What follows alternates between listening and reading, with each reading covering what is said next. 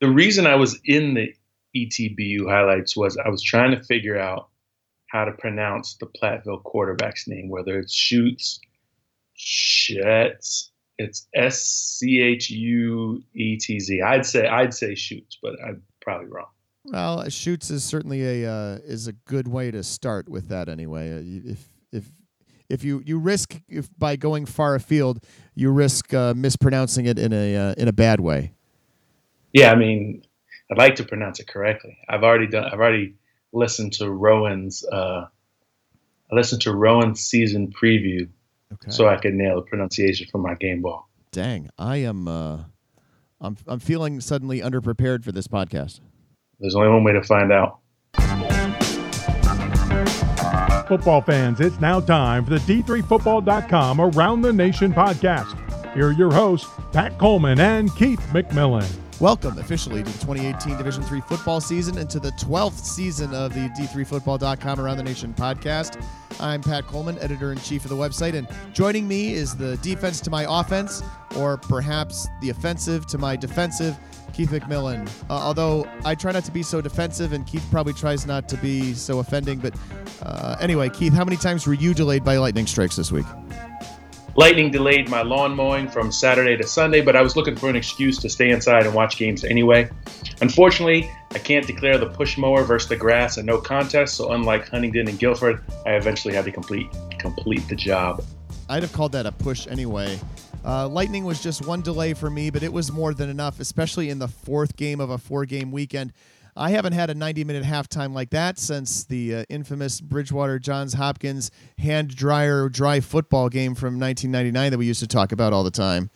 You can find a link about that on the podcast page. We're not going to relitigate 1999 because, Keith, this is podcast number 200, which puts it on a pretty short list of things that we've done on this website 200 times, other than, argue with people who don't understand how the top 25 works. We haven't had 200 top 25 polls, but we've had 200 Team of the Week awards, and we've had 200 plus Around the Nation columns, but that's about it until now. Pat, we had a podcast before podcasts were cool, and I guess we've leaned into it over time because it gives us a chance to talk through weeks like this. Nobody in their right mind could process 113 games with 219 of the 250 teams in action, even if that action is over a few days instead of just on a Saturday. So although we've expanded into off-season interview podcasts and we'll be adding a late week look ahead, the bread and butter pods over the 200 have been boiling down those big weeks into nationally significant takeaways and meandering off the beaten path to highlight some things you probably missed while you were with your team this weekend. So from number 1 on down to 250, we'll shine the light where it needs to be shined, since every last one of us is here for the love of the game. Indeed. I mean, it's not because of the paycheck. A full week of games in the books, though, whether you're a top 25 team playing another top 25 team in week 1 or a top 25 team playing a bottom 25 team. Okay, well, we don't want to reference those games, and I would prefer those games didn't even get played. So we'll start with the one game between ranked teams, and we'll move from there. The game between Wesley and Del Val obviously is a lot more than just, quote, a game between ranked teams, as you and I talked about on podcast 199. Mike Drass and Chip Knapp arrived at Wesley as assistant coaches in 1989, and Drass had been the head coach from 1993 until his passing this summer. So it was more than just a game for Wesley, which was opening at the stadium, which bears Drass's name, and with Knapp, the longtime offensive coordinator, now in charge. And the Wolverines had to figure out this careful balance of honoring the man that meant so much to them all and winning a game against a team that won in the playoffs last season. And as cliche as it is to assume what a person would have wanted after they passed, it's fair to say you wouldn't be honoring your coach if you didn't come out and play well. And it was a Friday game, weird weather, lightning delays, and man, it was anything but a regular game. Gordon Mann was on hand, and he chatted about the balance and more with head coach Chip Knapp after the game. Gordon Mann for D3Football.com, joined by Coach Knapp of the Wesley Wolverines. 1-0, 34-10 victory over Delaware Valley University tonight. Coach, you've had a lot of first games of the season, a lot of game days. How is this one different? Well, it's just getting to the game. It took, so long. We were looking forward to it for a long time. And, I felt a little pressure to fill the shoes of, legendary coach Drass.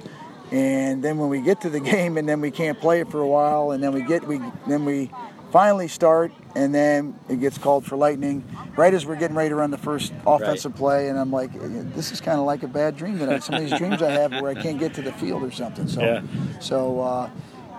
But getting through it, and we had to really earn it, with the effort, the whole energy we had to put into tonight, and so it's 11:30 at night. We got our first win.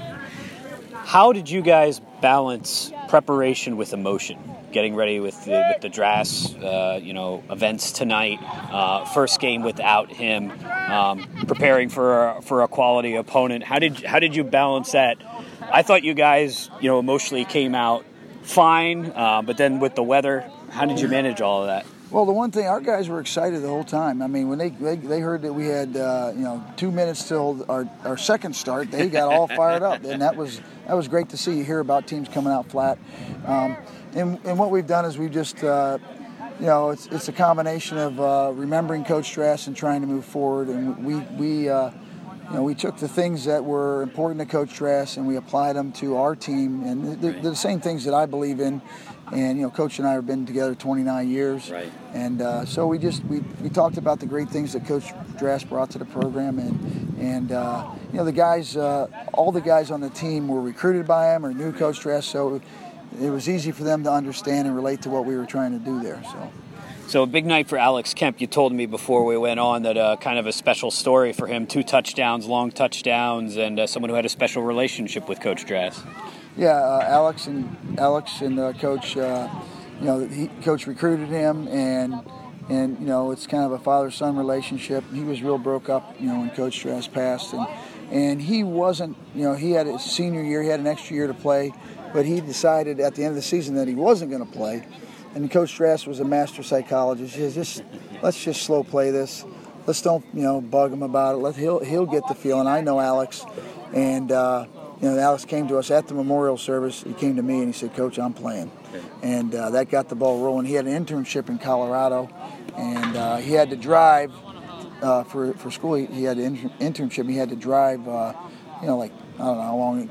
Couple days to get across, and he showed up at practice. He snuck on the field and jumped me from behind and said, "I'm here," and that was it was great to see him. He's a great guy to coach too. He's got a great personality, great energy. So it was we were elated to see him, and and he just picked up where he left off last year. I don't know how he did it, but that's what he did tonight. Last question for you. We're about 10 minutes away from midnight because of the late start. What are you thinking as you leave here 1-0, first victory as a head coach? Well, I tell you what, I've been going full go from about May 15th to now, pedal to the metal, nonstop, and I'm going to take the day off tomorrow since we have the bye week. I'm going to take a nap. Is what I'm going to do, and enjoy my family. And we've never taken a day off in football season, but I'm going to do that. I'm going to do that tomorrow. On what you were mentioning earlier, Keith, I think we just have to come out and say something here, or at least I do.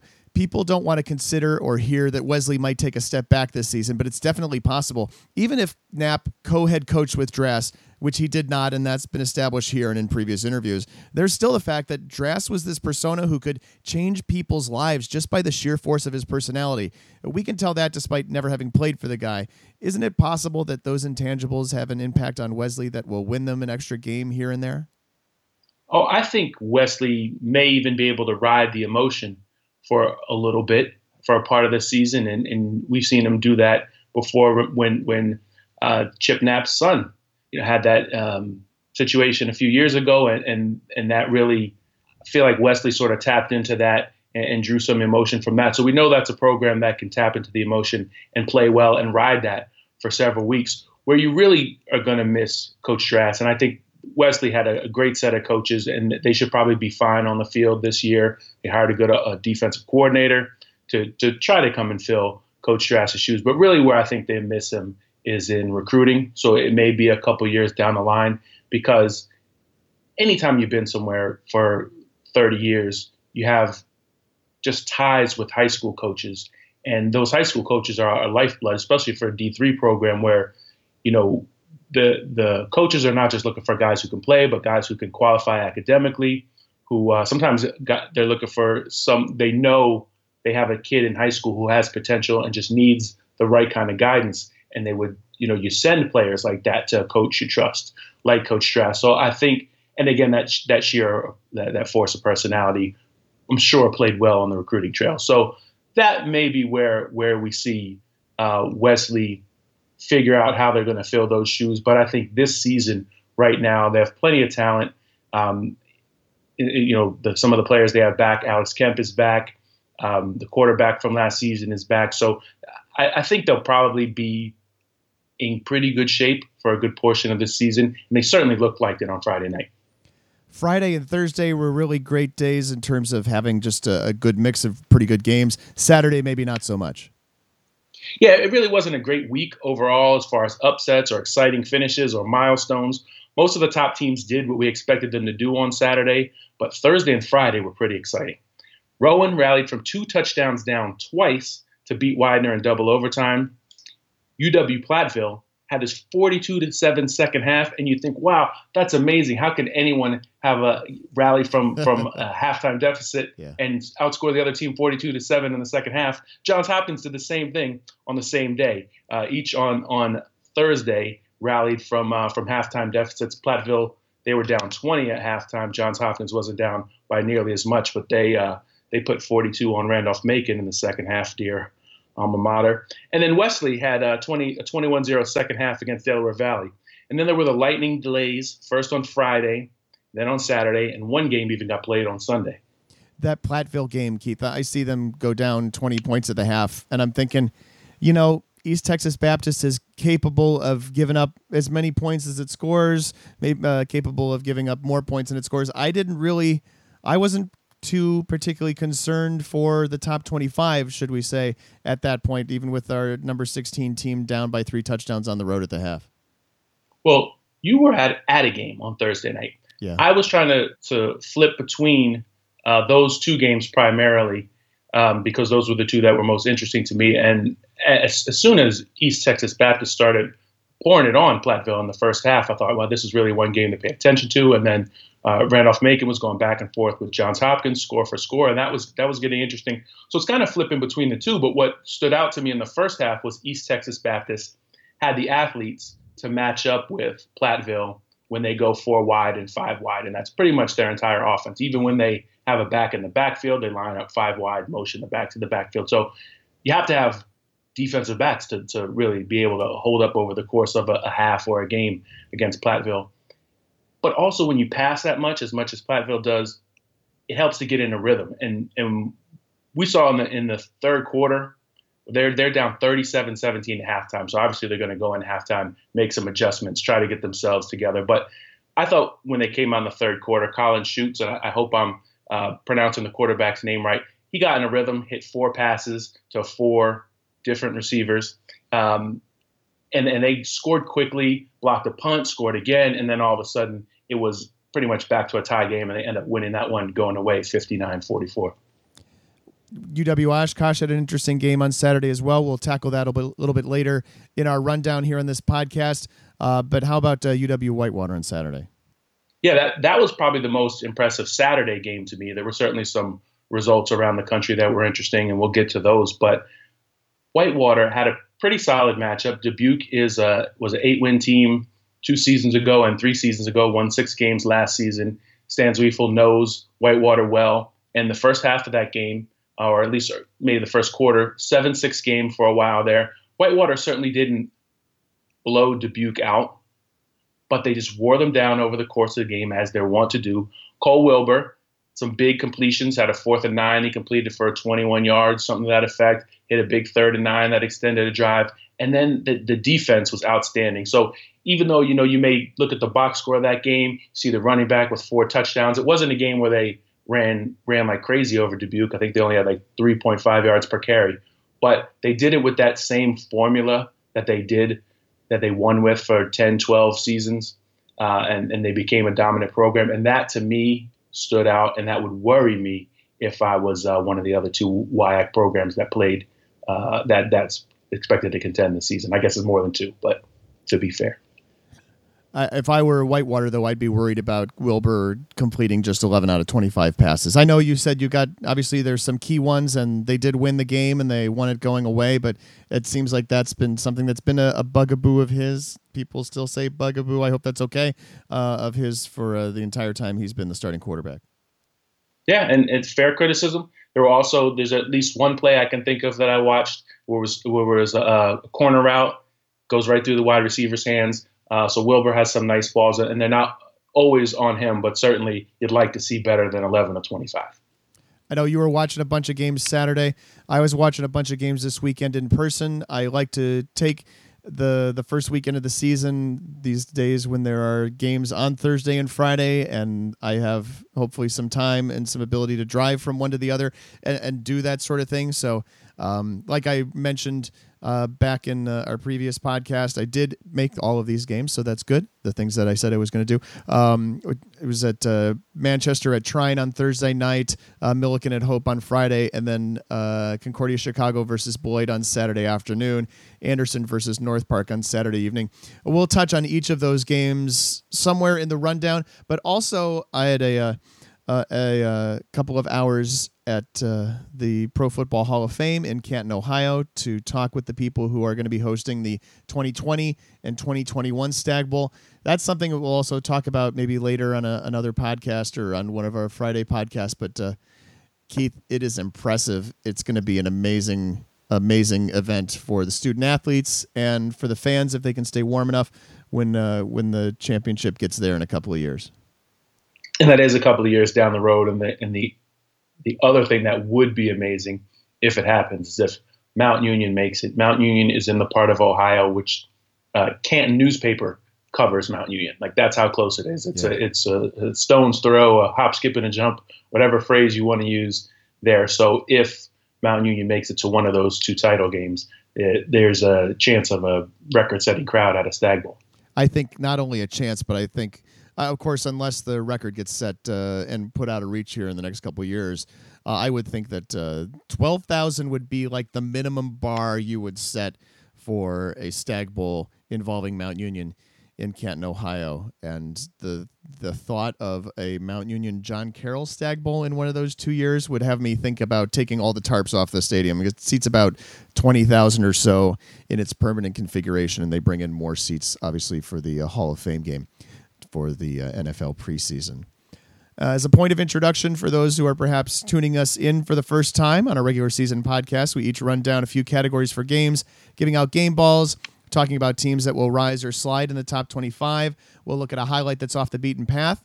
We'll pull out a surprising result and then a stat of the week, and then Keith and I will share some other thoughts in the course of this podcast. But I'd like to take this time, however, to mention that the D3Football.com Around the Nation podcast is currently sponsored by none of y'all. You could be reaching an audience full of decision makers in Division III football, coaches who need new equipment, who can influence the decisions to replace turf. Oh, I saw some great new turf on my trip out on my trip out for the first week of the season. That's something I'll have to talk about at some point too. But those are all things where you can reach the people who are going to spend the money by sponsoring the Around the Nation podcast. Keith and I would wax poetic about your product right here before going to break.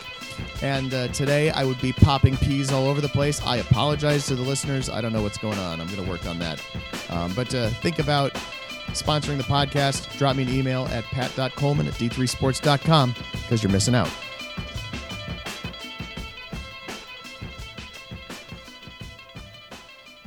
Let's start with game balls. And Keith, I'm going to give my game ball to a kid who did something in an event that isn't even officially considered a game. Not a game. We talking about practice. My game ball is going to Guilford offensive player. I don't know where to slot him.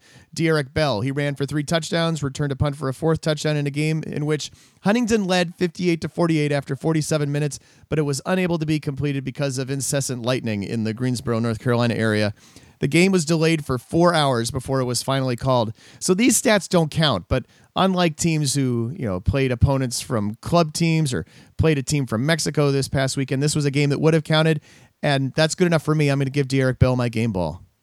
Good thing you went first, because now I can point out how ridiculous declaring that game a no contest is off my list of things to mention. As for our game ball, let's go all special teams all the time. Mine goes to Rowan's Elijah Rem, an East Stroudsburg transfer who had 254 kick return yards in his Profs debut. He took a kick back 83 yards for a score after Widener's first touchdown, and he took one back 100 yards after the Pride kicked a field goal with just less than 6 minutes to go up 31-24. Rem will take it out from the end zone. 20, 25, 30 with room to midfield. He's gone to the 20, 10, 5. Touchdown! That's Derek Jones on the call for WGLS. That score tied the game, and it held up as Rowan, coming off a 4-6 season, its first sub-500 mark since 2007, rallied to beat Widener in double overtime. I love the nicknames we have in Division III football. I'm going to speak a little bit to the new people, I think, throughout this podcast, a little bit like we did before. But Profs is a great nickname. Love that we have that in Division III.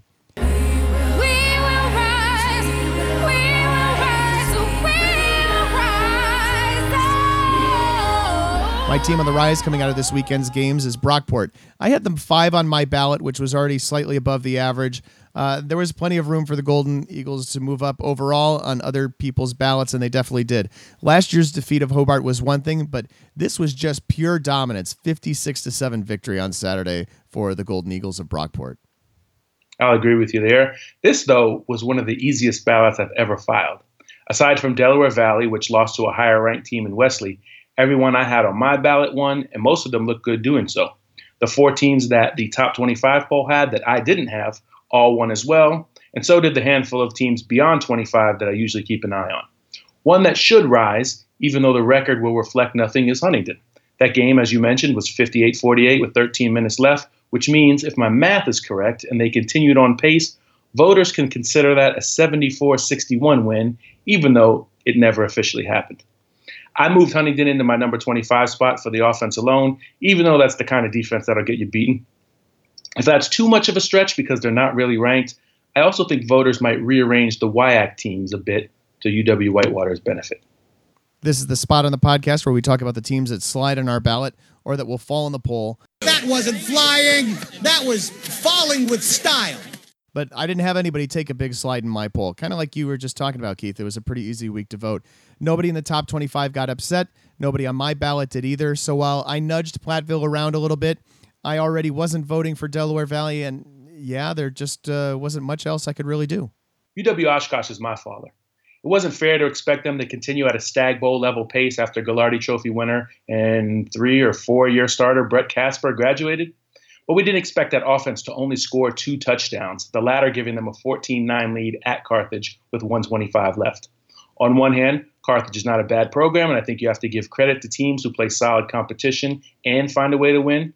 Oshkosh drove for a go-ahead score, and first-team All-America linebacker Derek Jennings shut the door by returning his 3rd interception for a touchdown. But that's not number 3, number 4 team in the country level performance either. Even if you look at just the WIAC, where both Whitewater and Platteville were also opening against opponents who will probably have winning seasons, the Warhawks slowly imposed their will and pulled away for the 38-6 win at Dubuque. The Pioneers rallied from the 20-point halftime deficit with that 35-point third quarter to win in Texas 59-44. I think you'd have to judge either of those results as superior to what Oshkosh did week 1 and adjust your ballots accordingly. Yeah, see, I already had Oshkosh at number 8. I didn't feel like I could drop them any further. In the final analysis, Oshkosh was almost 100 points ahead of Brockport in the preseason poll, and now they're just 5 points ahead. What we were talking about earlier with Wesley is relevant here, too.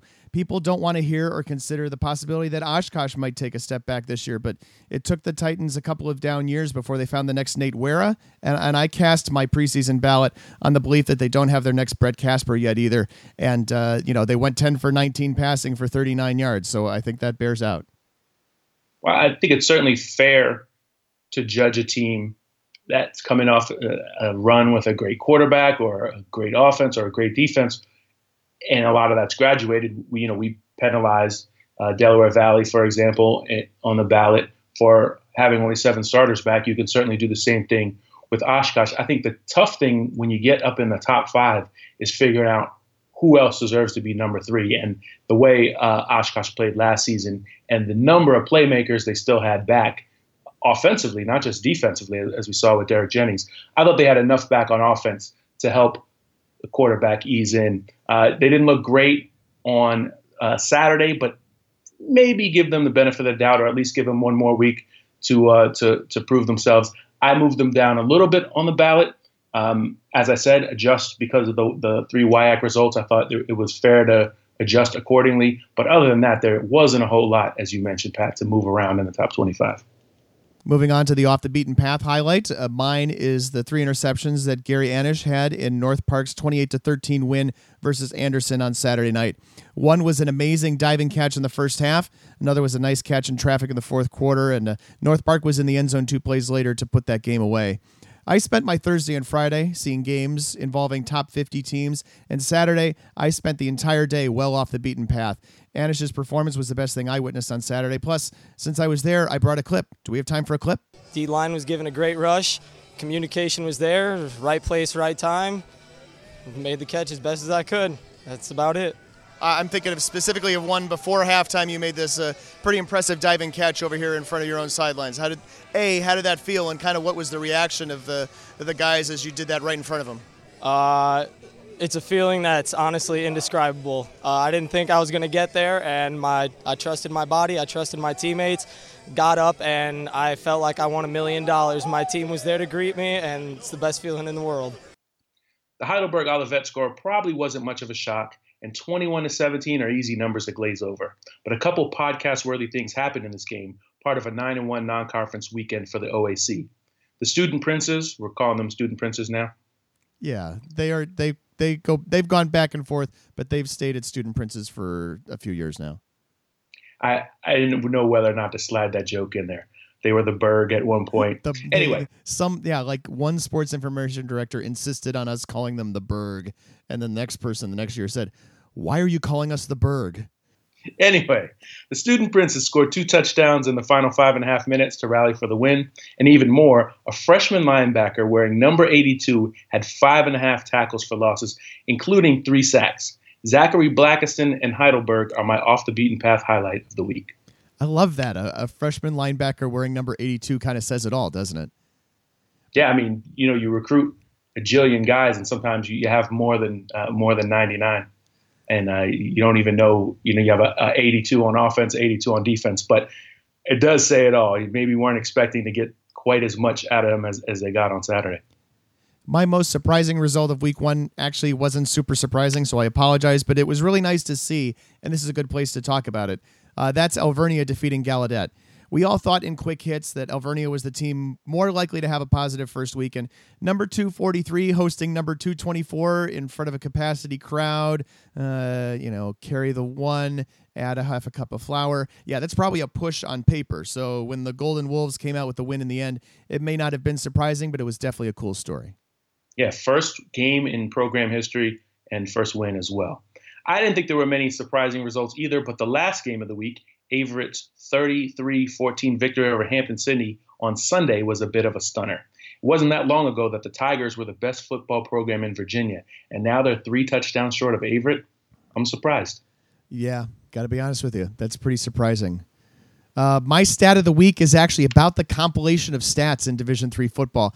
I'll try to keep the inside baseball stuff to a minimum here, but the basics that people probably need to know a little bit about this. Sports information directors were blindsided when StatCrew, who's like the Mount Union of statistical software providers, drastically raised their renewal price shortly before the season. So lots of schools were sent scrambling. Some really struggled this weekend with the first games, with some box scores not being finalized until more than 24 hours after the games ended. Some of this was reflected on our scoreboard. Maybe people noticed it. I apologize for that. Hopefully everyone will have it sorted out for week 2. I did not know any of that. So I appreciate your inside baseball, football, whatever you want to call it. We would still use inside baseball for football stuff, and we use inside baseball for like politics, right? Yeah, and it actually gets used a lot. It's kind of a common cliche. Anyway, my stats of the week. I think I have more than one. Salisbury had 662 yards of offense, more than every team who played in week 1 except for Mount St. Joseph. All but 8 of those yards were rushing yards. Springfield, meantime, had 445 yards of offense, including 0 passing yards. Long live the triple option. Yeah, Chad Shade ran for 247 yards and 6 touchdowns on 22 carries in that win for Springfield, 42-21 score. That really dispels the adage about first-year starting quarterbacks in that offense, or Keith, at least until a defense forces him to make the pitch instead of keeping it. Your categories have become tiresome. Now's the time on Sprockets when we dance. Now is the time of the podcast when we go to Twitter. We take a question from listeners on every episode, and this one is no different. This is from Ron Clemens, who goes by R. Clemens 3DP, asking, do you expect changes in NFL tackling rules to significantly affect D3 officiating? Keith, I have to admit, I'm not sure how this affects D3 officiating, but I'm willing to have a discussion about it and about tackling in general. Yeah, I think we're still seeing the effects of rules that were implemented a few years ago in the college game, which has sometimes slightly different rules than the NFL. But as we probably all know, the NFL is the straw that stirs the drink. And when they make rules changes, they actually make them with the thought in mind that they'll trickle down to college, high school, and youth football. And that's with a lot of the concussion protocol and the tackling changes and the changes on kickoffs. A lot of that was done with that in mind. Like maybe NFL players can handle some of the extra pounding, not with the concussion stuff, but certainly,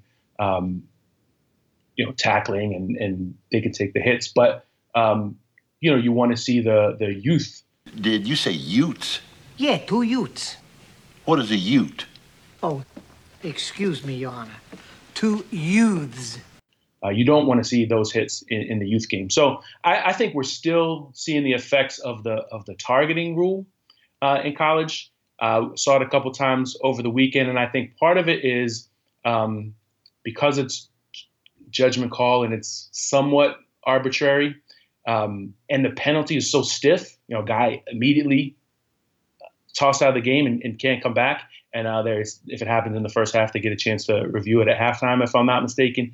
I think we're still seeing the effects of that in college, and especially D3 right now is grappling with how to be as safe as possible without making the game so much different from what it already is, for lack of a better way to put it.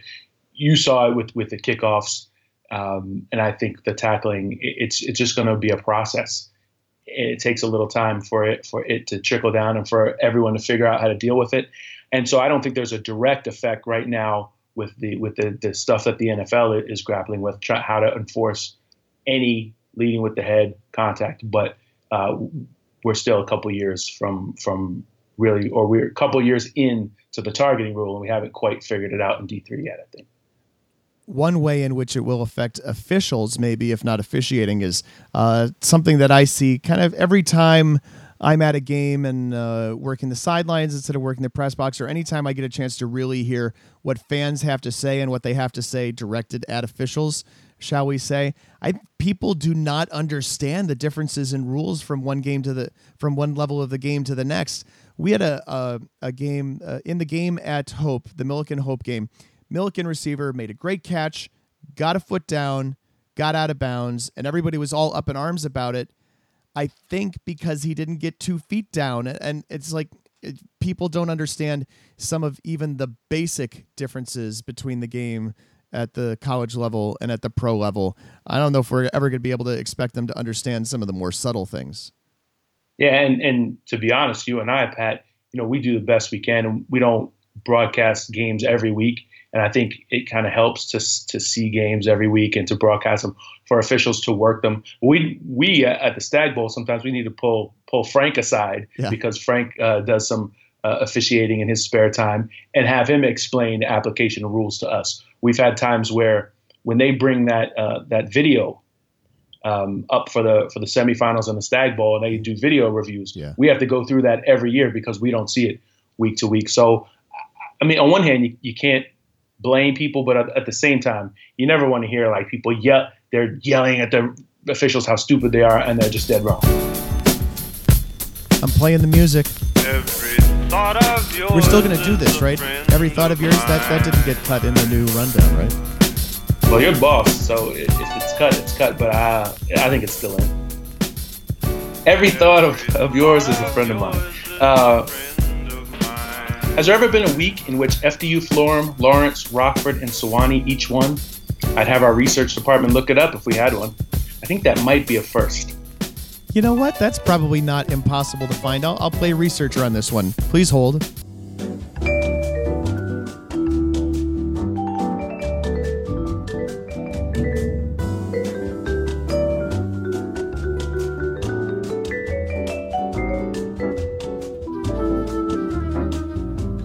Okay, so Rockford has only had a football program since 2000. That makes this a little easier.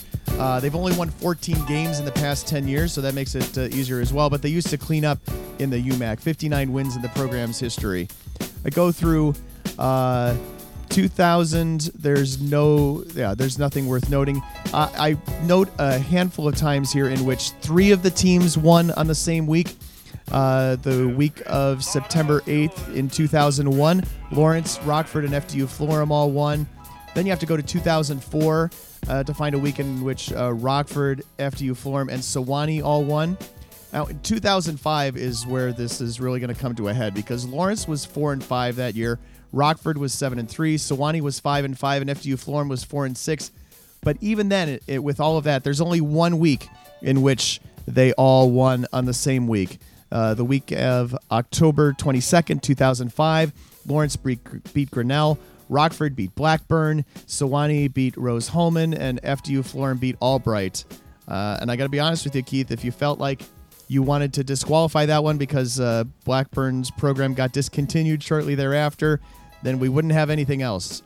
In the 12 years since then, there's been only one other week in which 3 of those 4 teams all won on the same week. Before we get to, of course, this past weekend. Shout out to you for being editor, publisher, and research department. I basically did that because I was too lazy to look it up myself. And here you were coming through. 19 years it's happened only one other time. And it's a kind of a random collection of teams. But, Lawrence and Rockford and Sewanee and FDU Florham have all had their more than their fair share of down years. Here's another thought. Albright got mollywopped at Salisbury, which can't bode well for having second-ranked Mary Hardin Baylor visit next week. That raises a question for me. So is it 34 points that makes it a mollywhopping, or is there some margin between the 21-point monkey stomp and the 34-point margin of the Albright loss that qualifies for mollywhopping? Yeah, I believe you have to go deep into D3 boards to figure out where the line between monkey stomp and mollywhop is. Keith, I saw a bunch of kickoffs this weekend, and I never once saw a player take the new fair catch, where you can take a fair catch inside the 25 and get the ball on the 25. Was I overthinking it? I still think eventually it'll catch on, and I know it happened elsewhere, but I was kind of surprised that I didn't see it once. Yeah, a little surprised to me, too. For all the success stories, the programs that debut football and are contending by year 4 or 5, sort of a common thing we talk about on the podcast, it's hard to shake the feeling that for some programs, it's just never going to happen. Anna Maria, after 9 wins in 9 seasons, started out year 10 on Saturday with a 54-0 loss to WPI. Greensboro, meantime, has gone 20 seasons without once finishing above 500, and it's hard to see season number 21 being the year that the Pride hit 6 wins or more after they began with a 34-13 loss to Newport News Apprentice, a non-D3. I should quickly talk about the other games from my weekend quadruple header. Trine and Manchester looked like they basically did not belong in the same field together. Lamar Carswell especially just looked like a man among boys. That's the Trine running back. He went for 162 yards and 3 touchdowns on 13 carries. Yeesh, 13 carries. Hope and Milliken were pretty evenly matched on Friday night, if a little sloppy. I'm not sure if Hope can contain the Trine offense enough to win the MIAA, and Milliken will definitely need to play better to challenge for the top 4 in the CCIW. For Concordia Chicago, Lance Moyes, the running back, looked really good against Beloit, but they put him back in the game for a carry with about 5 minutes left, and he had to be helped off the field after it. Ouch. Yeah. When your conference hits 10 teams, that means you have 9 games built in and just 1 opportunity to play non-conference. The OAC made the most, or almost made the most of its chance, going 9-1. Only Capitals' loss to Mount St. Joseph prevented a clean sweep. Meantime, the 9-team SAA went 8-1. With 4 teams allowing either 0 or 3 points, and Sewanee surrendering just 10 to Kenyon. Now, nobody in the SAA or OAC beat any top 25 teams, but both represented their conference as well. Well, in fairness, only one team all week beat a top 25 team, so that was just that kind of week. I didn't need the research department to look that one up. Keep an eye out for more on this later in the week, but some former D3 players making the 53-man roster for NFL teams to open the season for the first time. Brandon Zylstra for the Vikings, Dan Arnold for the New Orleans Saints, Jake Kummerow for the Packers, and Matt Gono for the Falcons. Keith is going to remind everybody where those 4 guys played their D3 college ball. Ooh, off top. I'll go from the bottom, actually off bottom. Okay. Gono, Wesley. Jake Kummerow, UW Whitewater. Give me Dan Arnold. He's a Platteville wide receiver. Brandon Zylstra. Concordia Moorhead. Do you remember that? Him? Was gonna. Yeah, we did. Him and Garrett. What's the guy's name? The quarterback. Garrett Neal. Is that his name? Yeah, I think that. I hope so. That sounds about right. We had Neal on the podcast in February of 2017. You can look it up. So we'll be back with another podcast coming up later this week. That's where we'll talk about the slate of games that's coming up in week 2. So keep an eye and an ear out for that in your podcast player, as this was D3Football.com Around the Nation podcast number 200, released on September 3rd of 2018. Thanks for listening, and keep an eye on our coverage throughout the rest of the week. If you like our podcast, you got to rate it. You rate it in whatever podcast player you use. Rate it in other places. Rate it on, I don't know, Tinder. I don't know. I'm not sure that'll be helpful. But wherever you want to do, swipe right. Swipe right or we swipe left. I don't Tinder. Yeah, man, we've been married too long to know which one. Left is bad, right? Yeah, I think left is bad, right? So left is good, right is bad. Swipe right on I hope swipe whatever the right way is. You can hear me turning red. Anyway, whatever you do, help other D3 football fans find it. You can leave comments on the blog page as well, and we'll be glad to read those. The executive producer of the Around the Nation podcast is Pat Coleman. Production assistance provided by Dave McHugh, and audio on this edition. Thank you to Gordon Mann for providing that. Our theme music is by DJ Mentos. You can find at djmentos.com. Thanks to guest Chip Knapp and Gary Anish, as well as sports information directors for Cyril Parham. And see, I didn't write this down. Tyler, my man over at North Park. I'm just going to leave this in. But thanks for your help. We needed that too. Thanks, of course, also to the creator of Around the Nation on D3Football.com and my co-host, Keith McMillan. You can reach us to talk more about Division III football on Twitter using the D3FB hashtag. I am at D3Football. Keith is at D3Keith. We have a message board devoted to Division III sports. Did you know? Join the conversation by registering to post at D3Boards.com, and you can follow D3Football.com on Facebook. Tyler. It was Griffin Neal. It's Tyler Woodbright, I think, right? Griffin Neal from Concordia Moorhead. Tyler Woodbright from North Park. Tyler Woolbright. So close. Sorry, Tyler. Please don't do that. Michael Joseph. He didn't make the Bears.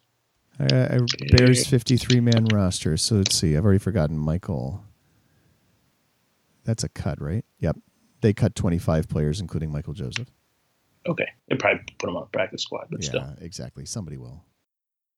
Thank you so much, everybody.